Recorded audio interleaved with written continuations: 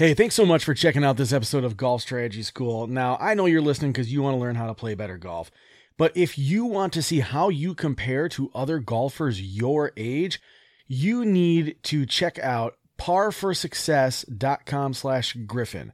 That is par, the number 4, success.com/Griffin, Griffin. And what it will do is it will actually give you a free assessment where you can see exactly how you measure up against other people your age. And you can see where you're excelling, where you need to focus your time on. And this is an assessment, honestly, that you can take once a month just to see how you're progressing throughout your golf journey. So again, check out parforsuccess.com/Griffin to see how you measure up against other golfers your age. You're listening to Golf Strategy School. This episode's brought to you by Super Speed Golf. Listen, if you want to hit the ball farther, you need to be doing the same thing the pros do. And the pros use Super Speed Golf. 2-time U.S. Open winner Lee Janzen uses Super Speed Golf. 5-time major champion Phil Mickelson uses Super Speed Golf. Heck, even Dr. Greg Rose, who's the founder of the Titleist Performance Institute, stands by Super Speed Golf. So if you want 10% off your order, go ahead and use promo code GOLFSTRATEGY to get that discount. Otherwise, you can check out more about Super Speed Golf by checking out my interview with Mike and Kyle, where they break down the science behind the program at golfstrategyschool.com/superspeed. Do you love to play golf? Do you wish you could be a more consistent and confident player? Well, you're in the right place. This is the Golf Strategy School podcast, where we discuss specific practice strategies used by some of the best golf instructors from around the world. Here's your host, Marty Griffin. Welcome back, everybody. Marty here with you again. And on this episode of Golf Strategy School, we're going to get into how to read your putts. And this really came about because I was working with my father-in-law. A little bit of background on him. He's a higher handicapper. He plays pretty regularly in the summer, usually at least a couple times a week. But his decision making was always a thorn in his side. He would get frustrated and he would just, out of anger, take a quick shot and it would chunk or it would blade across the green, things like that. And so we'd really been working on fixing those decision making problems, because we want to eliminate the times where he can control how he's shooting himself in the foot. When you don't put a lot of time into practice and you're only playing maybe once or twice a week and you're a higher handicapper, bad shots are going to happen. They happen for everybody. But in those circumstances, they're going to happen at a higher regularity. And you have to think about whether or not this was a bad swing, which you may or may not be able to control, or if it was a bad decision. And what we had been working all summer long on was eliminating these bad decisions. And so we'd gotten pretty good at making the right choices on the golf course, especially from the fairway and around the greens. But when we got actually onto the green, we had kind of a bit of an epiphany. And it was, I guess, a negative epiphany, if you want to think of it this way.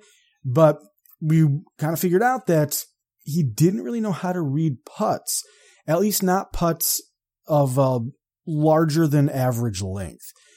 Everything in that kind of 5-6 foot zone, pretty good at. He had control on those. But I had noticed one day when we were playing that everything was just beautifully paced. He was never more than maybe a foot from the hole, and he was consistently that 6 to 10 inches beyond the hole. He could not have asked for better touch on the greens.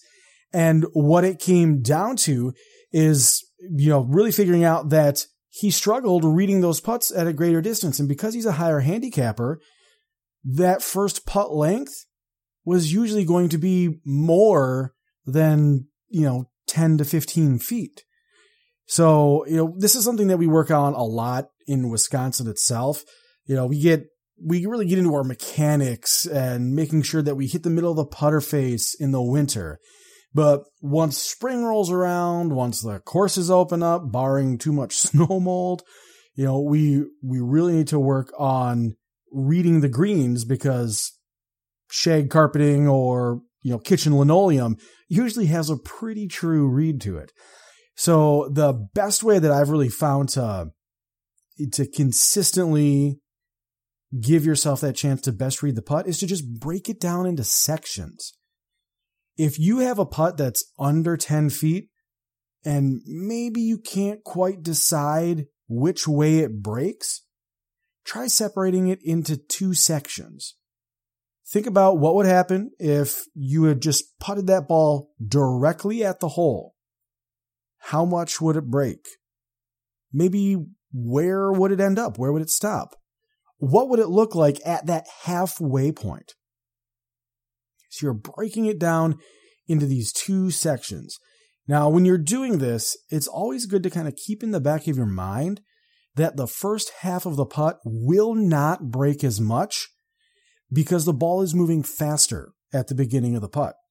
As the ball slows down and as you get into the second half of that putt, the ball will start to break more. It will start to receive more of that break. So, you've got your 10, maybe 8-foot putt, and you're not quite certain on where it's going to go. Just visualize a putt right at the middle of the hole and where you think it would stop halfway through.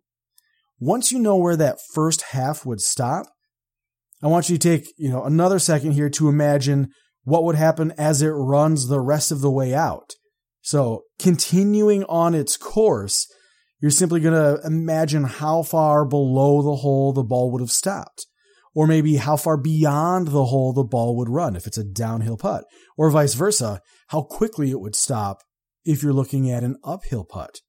This tells you really well how much left or right you should be aiming, or maybe what type of extra speed or extra power you have to put behind it to make sure that you get to the hole. On the longer putts, once we're getting kind of over 10 feet, it might be applicable for you to break your putts down into more sections. So really anything under 10 feet, I tend to look at in halves. If we're over 10 feet, but we're still kind of under that 25, maybe 30-foot range, then I'll break it into thirds. Again, same process. I'm going to stand behind the ball. I'm looking at the hole, and I'm imagining what would happen if I hit the ball exactly at the cup. First third, where would it end up? Probably not going to move too far offline because it's going to be moving pretty quick. Second third, it's going to continue on that line, starting to receive more and more of the break. And that last third, as the ball's going to die, it's going to tend to break a lot more. So just using 3 stages instead of 2. And then once you get over 25, 30 feet, then I tend to break them down in 4 stages. Again, same process. You're just looking at it at a chunk at a time, and that's going to help you really better break down and better interpret the sections of the green and how they're going to cause the ball to react. Now, it was funny how this came up. It was actually a conversation I was having with my father-in-law about how I teach my daughter how to do putts. We do the putting ladder inside a lot just to get used to what 3 feet feels like and then what 6 feet feels like and so on. And when we're on the course, we use that same method for reading the breaks. And I just handed that over in that same type of method that he could understand, where we're talking about halves or sections. My father-in-law is 60 years old. I don't think he needs to read 3 feet at a time. I feel pretty confident in his ability to handle 5 feet at a time. So it was something that worked really, really well for him. It was a bit of a curse for me because we were playing against each other. He was just anything that was really inside of 15 feet. He had the touch perfectly, and all of a sudden it was just bottom of the cup, bottom of the cup, bottom of the cup. So I found that it really, really worked well for him. It's something that I used to teach my daughter. It's a way that I learned how to read putts really, really easily, and I hope it works well for you. So break your putts down into sections if you have difficulty reading the break.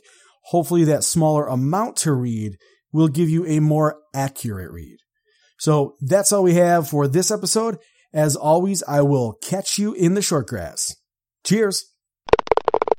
Don't forget, if you want to hit the ball further like Lee Jansen, Kevin Na, Phil Mickelson, check out our sponsor, Superspeed Golf, and use the promo code GolfStrategy at superspeedgolf.com to get 10% off your entire order. Again, that's Golf Strategy for 10% off your order at superspeedgolf.com.